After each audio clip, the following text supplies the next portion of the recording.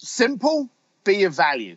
I am a great believer that in any circle you want to be in, you have to bring value to it. Do you want to impact the world and still turn a profit? Then you're in the right place. Welcome to Growth Everywhere. This is the show where you'll find real conversations with real entrepreneurs. They'll share everything from their biggest struggle to the exact strategies they use on a daily basis. So if you're ready for a value-packed interview, listen on. Here's your host, Eric Siu.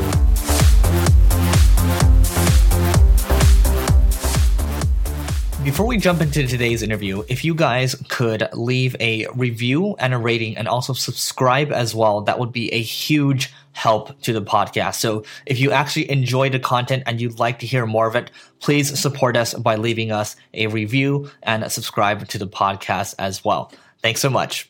Okay, everyone. Today we have Steve Sims, who is the CEO and also a speaker at Bluefish. And he's also author too, by the way. He's got so many things going on. I'm going to let him talk about it in a second. But Bluefish, just at a high level, is a concierge firm offering the highest level of personalized travel, transportation, and entertainment-related services to corporate executives, celebrities, professional athletes, and other discerning individuals interested in living life to its fullest. Steve, how's it going today? It's going well, thank you very much. Yeah, thanks for joining us. So why don't you tell us a little bit, tell us about who you are, and I want to hear a little more about your story too, because you're a very interesting person. I'm not. That's just the funny thing. My clients are interested. I'm a dullard. I'm a bricklayer from London, whiskey drinking biker that at the age of 51 is still a whiskey drinking biker. I just happen to work with people from Elon Musk, Richard Branson, Elton John to the Pope. I have been called the real life Wizard of Oz by Entrepreneur and Forbes magazine. And my role is that people come to me when they want stuff, whether it be to get into a fashion show in Milan, close down a museum in Florence, get married by the Pope, or go down to see the Titanic. I'm the guy that puts all of this apparently impossible stuff together. So, Steve, how do you actually get connected to rich people? Simple, be of value. I am a great believer that in any circle you want to be in, you have to bring value to it. You know, if five of your friends or five of the people you want to hang around with own farms, sell or service farm equipment. If you've got people that own boats, have something to do with boats. With me, I didn't know what I could bring value to, but I found a lot of people that wanted to do things. So if I could find a way of them getting into something, I became a value to them. And the more things I did, the wilder the requests became, the more I got known in a very, very small pocket of people, that I suddenly became a value to not so much the rich and famous, but the richer and unknown, which is my target client. Got it. Can you share one of these crazy, wacky requests? And I love stories, and I think the audience does too. And I'm sure you've shared these a million times. What do you got? Oh, God, where do we start? We've sent people down to see the Titanic. We've done drum lessons with Guns N' Roses. We had a client that wanted to meet the rock band Journey. We thought that was a bit dull, so we actually arranged for him to go on stage live during concert, and he's now deemed as the shortest-term lead singer of the rock band Journey after singing 4 tunes live on stage. We've closed down an entire museum in Florence, set up a table of 6 at the feet of Michelangelo's David, and then had Andrea Bocelli come in and serenade them. We've put people in Formula One cars in Monte Carlo, sent them to all the parties that was going to be featured on a fashion week at the time that she wore that. We've done with ZZ Top, walk-on roles in movies and films. Basically, people dream it, and then they come to us, and we're the ones that make it happen. Great. Okay. And so I'm sure there might be some of these rich, I'm hoping there are some really rich and anon people that listen to this podcast. So how would they go about working with you? How do you generally, and you don't need to give the exact secret sauce, but how would you charge or price for these kind of events? Well, see, that's the daft thing. There's no secret sauce here. You're not going to ask a question which I'll have a problem answering. I'm a great believer in you pay to play. And if they don't pay, they don't pay attention. So what I do is now, after 20 plus years, my Rolodex and my credibility are pretty damn packed. So if someone comes to me, and usually what happens is they come to me with less than what we're going to actually do because they dilute their dreams. People do that. So when they come to us with an idea of what they want to do, We then add the sauce to it and make it fantastic. And we work out, well, how much time is it going to take us? Who's got to get involved? You know, I've got to look after them. Oh, I know Jimmy's going on a school camp, so I'm going to pay for that school fare, that school trip, so that his dad will do this for me to get me into there. So it all comes down to working out what the kind of structure is going to be for me to get you into somewhere that you shouldn't be, what that kind of price margin is, and then based on the workload it takes me, anywhere from 15 to 50% on top of that. Got it. Okay. So if I wanted to do like, if I wanted to get on stage like that, how much would that cost me? Like a range? With who? Journey.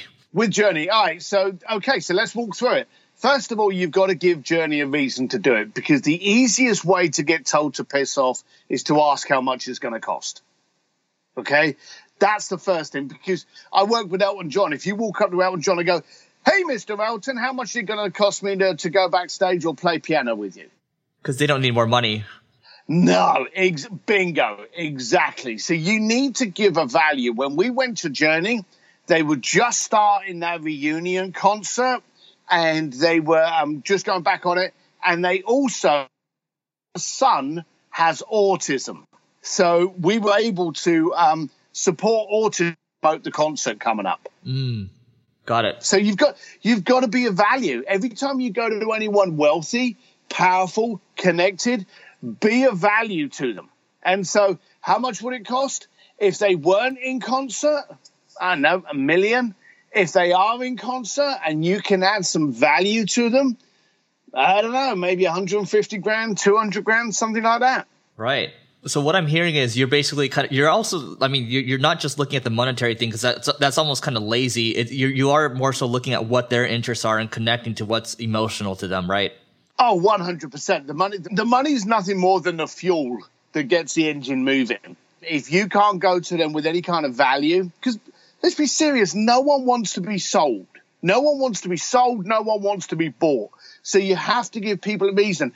And if you had $100 million in your bank account, and I came to you and I went, hey, I want to do something. Hey, how much is it going to cost me? It's almost going to be disgusting, rude, and insulting to ask you that question. Right. But if I come to you and I go, hey, I really would, I noticed you were talking with Benny. I noticed you were talking to Jason. I really want to get in touch with Jason because of this. What do I need to do to make it happen? Now, there's no monetary talk there. It may come down to, well, you know, you've got to look after me here, or make sure Jimmy's done all there, or donate to this charity, or make sure Jason's got something. There will be a monetary content in it, but you want to make sure that the reason is there, and then what's the value add? Right. Okay.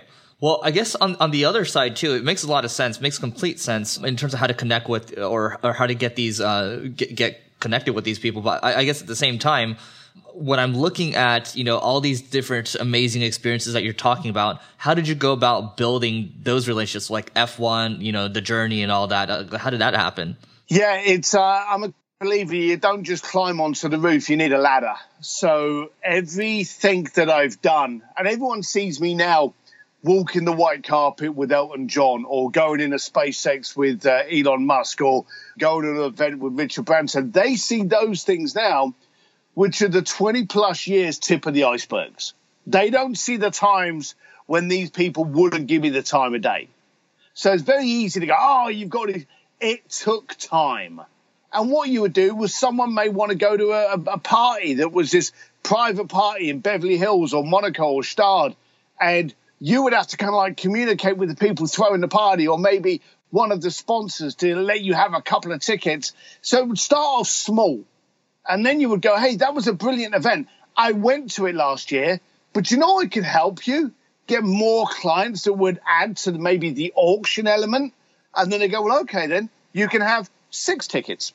And all of a sudden you get involved in that event. And then you can go to another event and go, hey, I've been looking after this event for the last few years, and I've actually done very well at getting the right people, but I've noticed some of the similarities are here. I'd like to help you. All you're doing is getting these connections. And then as my connections grow, if I wanted to get in touch with Journey, perfect example, I need to know someone that can contact Journey that's a peer. It's an even level playing field to them. Because if I phoned up Journey, they would have hung up on me. But if I go to someone that I've worked with, that I've got credibility with, and I go, hey, do me a favor. So I'm a great believer in leveraging relationships, leveraging clients, leveraging past things that you've done for the benefit of your next whatever. Right. So getting to the level that you're at right now just takes a lot of mini little level ups to get there, right? Instead of trying to swing for the fences and hit home runs all the time, you're hitting the singles first, and then that's going to allow you to hit the home runs that you hit now. You don't see in Forbes maybe 2,000 little parties that I just managed to get people into, or right. Made sure that they got a table. The shitty little things that would not make the front page of Forbes, that got me to the next step, that got me to the next step, that got me to the next step. So, yeah, you're just reporting at the moment on all the big stuff, but it took all the tons and tons and thousands of the little things that I did to get me to where I am now. Wonderful. Great. So I want to block out some time to also talk about, your book, Blue Fishing, right? It's the art of making things happen. So what can you say about the book? And we'll go from there. Oh, my God. So many years I've been asked to do a book on announcing all of the powerful people that I deal with and what I get up to. And then Simon Schuster Northwest contacted me last year, and they said, hey, we don't want you to do a book naming names, because quite frankly, I could never do that. We'd like you to release a book not on what you do, but on how you do it. Now, I mentioned to you at the beginning that I'm a whiskey drinking biker from London. You've met me. Let's be completely blunt, and it's not rude. I was far from the sharpest person in that room. I'm far from the sharpest tool in the shed most days. That's not true. Well, you're being polite now, but I just have the audacity and the ignorance to keep going until I get what I want. Bear in mind, that's the exact same as every 5-year-old trying to get a lollipop or an ice cream. So when they asked me about could I write a book on how I do it, I wanted to try and educate people, not to spend too much time analyzing, worrying, being fearful, and actually try to do something and see where they can get from that. And so I was able to put a book together that was hopefully my legacy product on just being able to tell people, look, stop worrying that you didn't go to Harvard. A bricklayer from London did this with the Pope. What's your excuse? And so that was where my viewpoint and my attitude and standard came from the book. And it blew up, became a bestseller. There's a course out on the stuff. It's put me into a whole new stratosphere, which I had no idea I would be in. God, and when you say you've been put into a new stratosphere, I guess what are some of the after effects? You mentioned before we started the speaking and all that. What can you speak to there? Well, my website doesn't even have a phone number or a way of contacting us. So to say that we were the anti-promotional company, we were a really big deal to maybe 300 billionaires in the planet. So we went from being very, very unknown and almost avoided, because you've seen me, I'm a big lump of ugly. That's not true. It is, and it is. But I'm a big lad. Let's be honest. If we didn't know each other, or if we weren't in that room and you saw me walking down, if you took a shortcut through a car park and I was walking the other way, tell me you wouldn't be a little bit concerned, or you'd have your hand on your wallet. Oh, no, not concerned, because I'm just a little tiny Asian guy, so anything's bigger than me, so I would not be concerned. Okay, all right. I've got that look, and if anyone looks me up, they know exactly what I'm talking about. Tats, eyebrow piercings, all that kind of lovely, affectionate stuff. But what happened with the book was it suddenly propelled me into an arena where people that probably couldn't afford $3 or $4 million for an event, they kind of knew who I was. So then I was getting people going, hey, can you speak at this event? And I've always consulted big award shows, jet charter companies, jewelry firms, car manufacturers on how to brand and get that message out to new money, entrepreneur money. Now I'm speaking to entrepreneurs, telling them how to make their own money and how to get the clients. So I'm doing way more consulting. As I say, I've got a coaching program out there on Bluefish Steve. The book's doing really well and getting me more speaking gigs, more consulting. Yesterday, we actually looked at my calendar, and I don't have a weekend between tomorrow, and we're in July, through to November. I don't have a weekend available where I'm not somewhere speaking or consulting or coaching. Wow. And that all came from the book. It all came from the book. Be careful. I remember speaking to Jay Abraham, good friend of mine, and he said to me, doing a book is not going to get you a beach house. What comes with it, if it's successful, gets you the beach house. And I remember at the time thinking, I don't kind of understand that, Jay. The book came out. I get, what is it, like 30 cents or 65 cents a copy? Nothing that's going to buy you a round of whiskey, the type of whiskey I drink. But it's not going to make you money on that. But everything that's propelled from that, without me realizing it, launched an entire new industry for me. I was more well-known. I was doing bigger gigs. I was being paid speaking gigs. I did a speaking gig a little while ago, really funny. Halfway through the gig, or halfway through the day, they turned around and said, at the VIP party tonight that I was there to do another little fireside chat, we'd like to do a photo shoot with the VIPs, and here we'll pay you extra for doing that. And I thought, shit, people are paying me to have selfies with me. This is just ridiculous. So you've got to be really careful when people are out there and they're thinking, hey, I'm gonna release a book. Really stop for 2 seconds and think about, why are you doing it? Is it to make money? Is it for credibility? Yeah, there's many, many good reasons to do a book. None of them are to become a billionaire, because people may be listening to this now and they'll go, yeah, Steve, you want to talk about people that are rich doing books? Look at J.K. Rowling. Well, let's pick on her for a second. She didn't become a multi-millionaire by writing the books Harry Potter. She became a multi-millionaire by selling the rights for the movies, the toys, the products, Universal, all those things. Selling the book doesn't make you rich. Everything else that comes with it does. I love it. So you need to be ready that you've got space to harness those, and you want to actually react to it. As I said to you before, I spend a lot of time in my life spending rich people's money on making them smile and giving them better cocktail stories. My life has literally gone 180. Now I'm training entrepreneurs in, there's a hat designer. I've got a fantastic cosmetics line that I'm working with at the moment, and building their company up to the pedigree that they're going to be able to do all of these things themselves. It's a complete reverse, and I'm really having a lot of fun doing it. Wonderful. Well, congrats on the success. I mean, cheers. When you say bestseller, what bestseller list was it on? There was the usual Amazon, and it wasn't Wall Street, and it wasn't New York Times, but Simon Schuster told me that there were 2 others. To be completely blunt, this kind of stuff can be like staring at paint. So if you've written a book that you're proud of, it's nice to get the reviews. It's nice to get the acknowledgements, but don't hang your hat on it. Right. So I don't know what the rest is. One thing I was considering, we were talking about the book that I'm working on right now, and it's you went with the publisher. They have the distribution and all that, and that's one of the reasons why I'm going through a publisher as well. Do you think they helped a ton with the promotion, or if not, or what else did you do for promotion to really get it up there? I love my peeps up at Simon Schuster. I'm going to tell you that categorically. I love them, and they were so shit at marketing this book, it's not even funny. It was so much drama and things falling through the cracks. If you're expecting someone else to market your book, and in fairness, that's not their job in any case. Their job is to publish and distribute.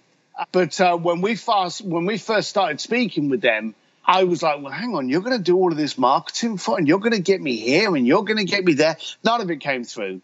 And I decided very early on that people need to hear from you. So getting a book through a publisher, I think, is fantastic. But no one can market you better than you can market you. Right. So I think podcasts are brilliant because they're instantaneous. Now, if someone, I remember in the old days, you go back like pre-2004, and if you had an editor walk through your door and they went, hey, we want to do an article on you in Forbes, the question you would ask is it in print or is it online? And if they went, oh, it's online, in those days you would go, ugh, because it wasn't as regal. It wasn't as high end as actually having an article in the magazine. Do you remember those times? Still now. Well, yeah. But here's the thing. If you get an article, and we got Forbes. I had Forbes, I think, 3 times last week. So we get a ton of media now. And I actually teach how to get media in my courses. But we get a ton of media.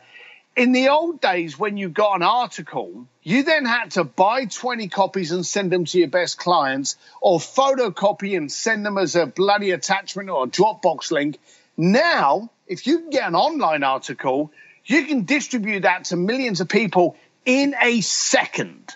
And so getting online is fast. Getting podcasts are brilliant. You know, you made a joke about, I've done 1 million of these. I can tell you quite accurately, I've done 372 since November. Wow. Because what I do is I make a note of when we're going to do this, who you are, your email, and when this comes out, I will add that link to my sheet. And so I'm a great advocate for podcasts as being the greatest promotional tool out there. Because, again, let's be honest, in magazines, they don't get your voice. People are listening to this now and they're going, he's from Texas, we can tell. But if there was an article on me in Forbes, you're not going to know where I came from. Right. Well, I guess, that's actually really remarkable, because you talk about, I've never heard about somebody kind of pushing the podcast promotion to the level that you're pushing it to, where you have 372. So how did you go about even, sourcing that list of 372? Is it just kind of, you had someone, what did you do exactly, I guess? What's the process? All right. So again, and we should, because I don't think I fully answered your question on the promotion of the book. I actually am a great advocate for getting a good publisher behind you, because without these guys, I would not be launched in China. They've got me in China, Australia, Thailand, Vietnam, and Japan, apart from America. So these guys are brilliant. So the publishing and distribution, they're fantastic at. The marketing and media, you need to do social, you need to do it yourself. The podcasts, you can very easily, and it doesn't take a lot of work, go onto Fiverr, or if you've got kids, I'm a great believer in child labor. Get your kids to go and look at the top podcasts in business and try and niche it down, okay? So what I used to do with a lot of the podcasts is I would try and find the smaller podcasts that are looking for something interesting. Now, we all know Tim Ferriss. Tim Ferriss is a cool cat. We know Jason Gayard, because me and you, we know those guys. Mm-hmm. They've got great following, okay? They got big numbers. But I'll tell you, the loyalty's in the small ponds. It's true. It is. So everyone's out there going, I want to get on Ty. I want to get on Bill. I want to get on Tim Ferriss. I want to get in Tony Robbins, Jay Abraham. Yes, that's great. That's like getting the Forbes, the New York Press, those kind of things. But if you're on a local little podcast that maybe has 2,000 subscribers, you are in a captive audience. And I'm telling you quite simply, there's greater loyalty in smaller ponds. I'll tell you what. What? I mean, you look at, so I have 2 podcasts, right? You got this one and then the other one. The other one actually has about 700,000 downloads a month, but it's strictly a one-on-one marketing podcast I do with my co-host. But this one, we get about, 100,000 downloads a month. And I like this audience way more because it's much smaller and it's an entrepreneurial focused podcast. But anyway, sorry, I cut you off. Well, no, you didn't. You validated what I said. So you can do that all day long. Brilliant. Thank you. But if you can look at the podcasts and then try to find those, and let's be serious, those are still big numbers. But we always know it's like I've got on my one of my websites, I've got 130,000 subscribers to my email. Wow. Yeah. Okay. Let's play the wow game for a second. Okay. 130,000 subscribers. If any of those subscribers are from major organizations like law firms, banks, anything like that, 9 times out of 10, that server will stop my email getting to them. Mm. Out of 130,000 emails, usually the open rate is around about 20%. Yep. All right. So we've gone from 130 to, 30,000. Now, of the open rate, that open rate is also classed as an open when there's an autoresponder telling me they're on holiday or something. So it's the click-through rate. The bottom line of it is, without dragging it on, when you've got 130,000 subscribers, you're lucky if 5,000 people are actually reading your email. Mm-hmm. So the big numbers condense real fast to small numbers. If you've got a small, loyal crowd on a podcast of about 1,000 people downloading this, it's also evergreen, so they can go back to it again in the past, or in the future, should I say. But you get a much bigger response. Every time I do a good podcast, I get connected, I get contacted. I also get the host contacting me going, oh, this has been great. When the podcast gets released, make sure that not only you promote the podcast to your people, like I will promote this podcast to my group. I will also go on to where you're hosting it, and I will comment on there. And if someone goes on there and says, Steve Sims, he doesn't know his head from his butt, I can go on and go, hey, I'm sorry it didn't resonate with you. It's not for everybody. But make a comment. Take the time to provide feedback, both good and bad, on whatever you get. Wonderful. So, Steve, I mean, we're working towards wrapping up here, so people can pick this book up on Amazon, anywhere online? Oh, anywhere. I've got a website. Shall I tell them the website? We can hold the website till the end. We'll put all your contact information at the end. Yep. Yeah, anywhere like Barnes & Noble, Books A Million, any of those kind of things. Bluefish in the Art of Making Things Happen. You can find it on all the usual suspects. Cool. So we'll do a quick wrap up for that one. But I guess, in terms of tools, so I always like asking this question all the time.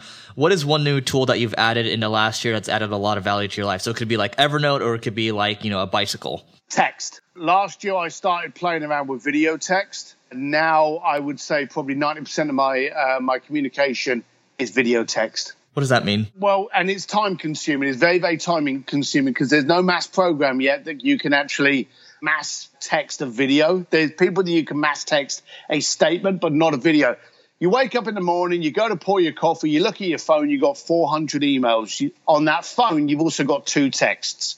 What do you answer first? The text. Bingo. If I send you a video text where I've recorded a little message going, hey, Eric, I wanted to chat with you. We're doing some great things. Or just, hey, it's Steve. Thank you so much for being part of the family. Hey, I've got a new thing coming out. Click below. Tell me if you like it. And then I text you that video. You wake up in the morning, you open up your phone, and there's a picture of me from the screenshot of that video. Now it's interesting to you. Now, if you think email was getting an open rate of like 5,000 for every 100,000+, I send out maybe 2,000 video texts, and people respond immediately. Before you have to stretch it out. If you've got 1,000 cell phones that you're going to be sending this video to, do them at 100 a time, because by the time you've got to the 50th, people are responding. Wow. And people respond quickly to text. You get an email. I send you an email. In fact, you may lie here, but if I send you an email, you may wait until tomorrow to respond to it. But if I send you a text, I'll probably get some kind of quick response within the next 10 minutes. That's actually true. I'm actually really bad at answering emails. I think I'm backlogged by like a couple weeks right now. So what you said is true. No lie. Yeah, so I started focusing on the video text. Again, it gets your voice across, it gets your style across. I'll be maybe have motorcycles in the background. Or last night I was at a bar, I did a quick one in the bar, and I sent it out this morning to about 50 people. I'm in a bar, so you can hear a bar in the back. I've got a whiskey in my hand. I'm going, hey, it's a bit noisy, but I really wanted to let you know that I'm doing this tomorrow. So please keep your eye open for it. I love it. Just little stuff like that. So it's smaller numbers, but I'm up in the 90+% response rate. Wow. That's incredible. See, all the marketers that listen to this, there's something to take away from there. Make it personal. And then people are part of it's almost like they know that you went above and beyond to do that. So there's a little more obligation to kind of read it and respond to it, right? Absolutely. All right. So the final question is, what would be one must-read book you'd recommend to the audience aside from your own? Aside from my own. Oh, the Places We Will Go by Dr. Seuss. Interesting. Yeah, I remember Jay Abraham gave me this book once, and I looked at Jay and I thought, what are you doing? And he gave me this book, and I read it to my kids when they were kids, high teens now, so they're not exactly kids. But it's a real good book on telling people that don't always try to control everything, go with the flow. And it's a really good mindset. It's done by, obviously, the wacky wild Dr. Zeus, who wasn't even a doctor. But it's a really good book to get you positioned in understanding that shit's going to come your way. Just roll with it, let it go. So I have to admit that book's always stuck in my mind. There's a lot of good books out there. I think Mastermind Dinners is fantastic by Jason Gaignard. Yeah. Because he really did break it down into just a simple, stupid format that anyone can understand, but is incredibly impactful and powerful. The Tim Ferriss book was cool, but his books always are cool. But yeah, I would if I had to put one up there on the pedestal, I'd probably put that one up there. The Jason Gaignard Mastermind Dinners. Yeah, that's really good. And he has a bunch. I always talk about all the templates that he has available online too. But I'm going to put both of these in the show notes, or actually all three. I just ordered, as you were talking, I just reordered the Dr. Seuss book because I think it's good perspective to have. And it's only $13. Yeah. So I always think books are, nice cheat codes that you can use. But anyway, what is the best way for people to find you online?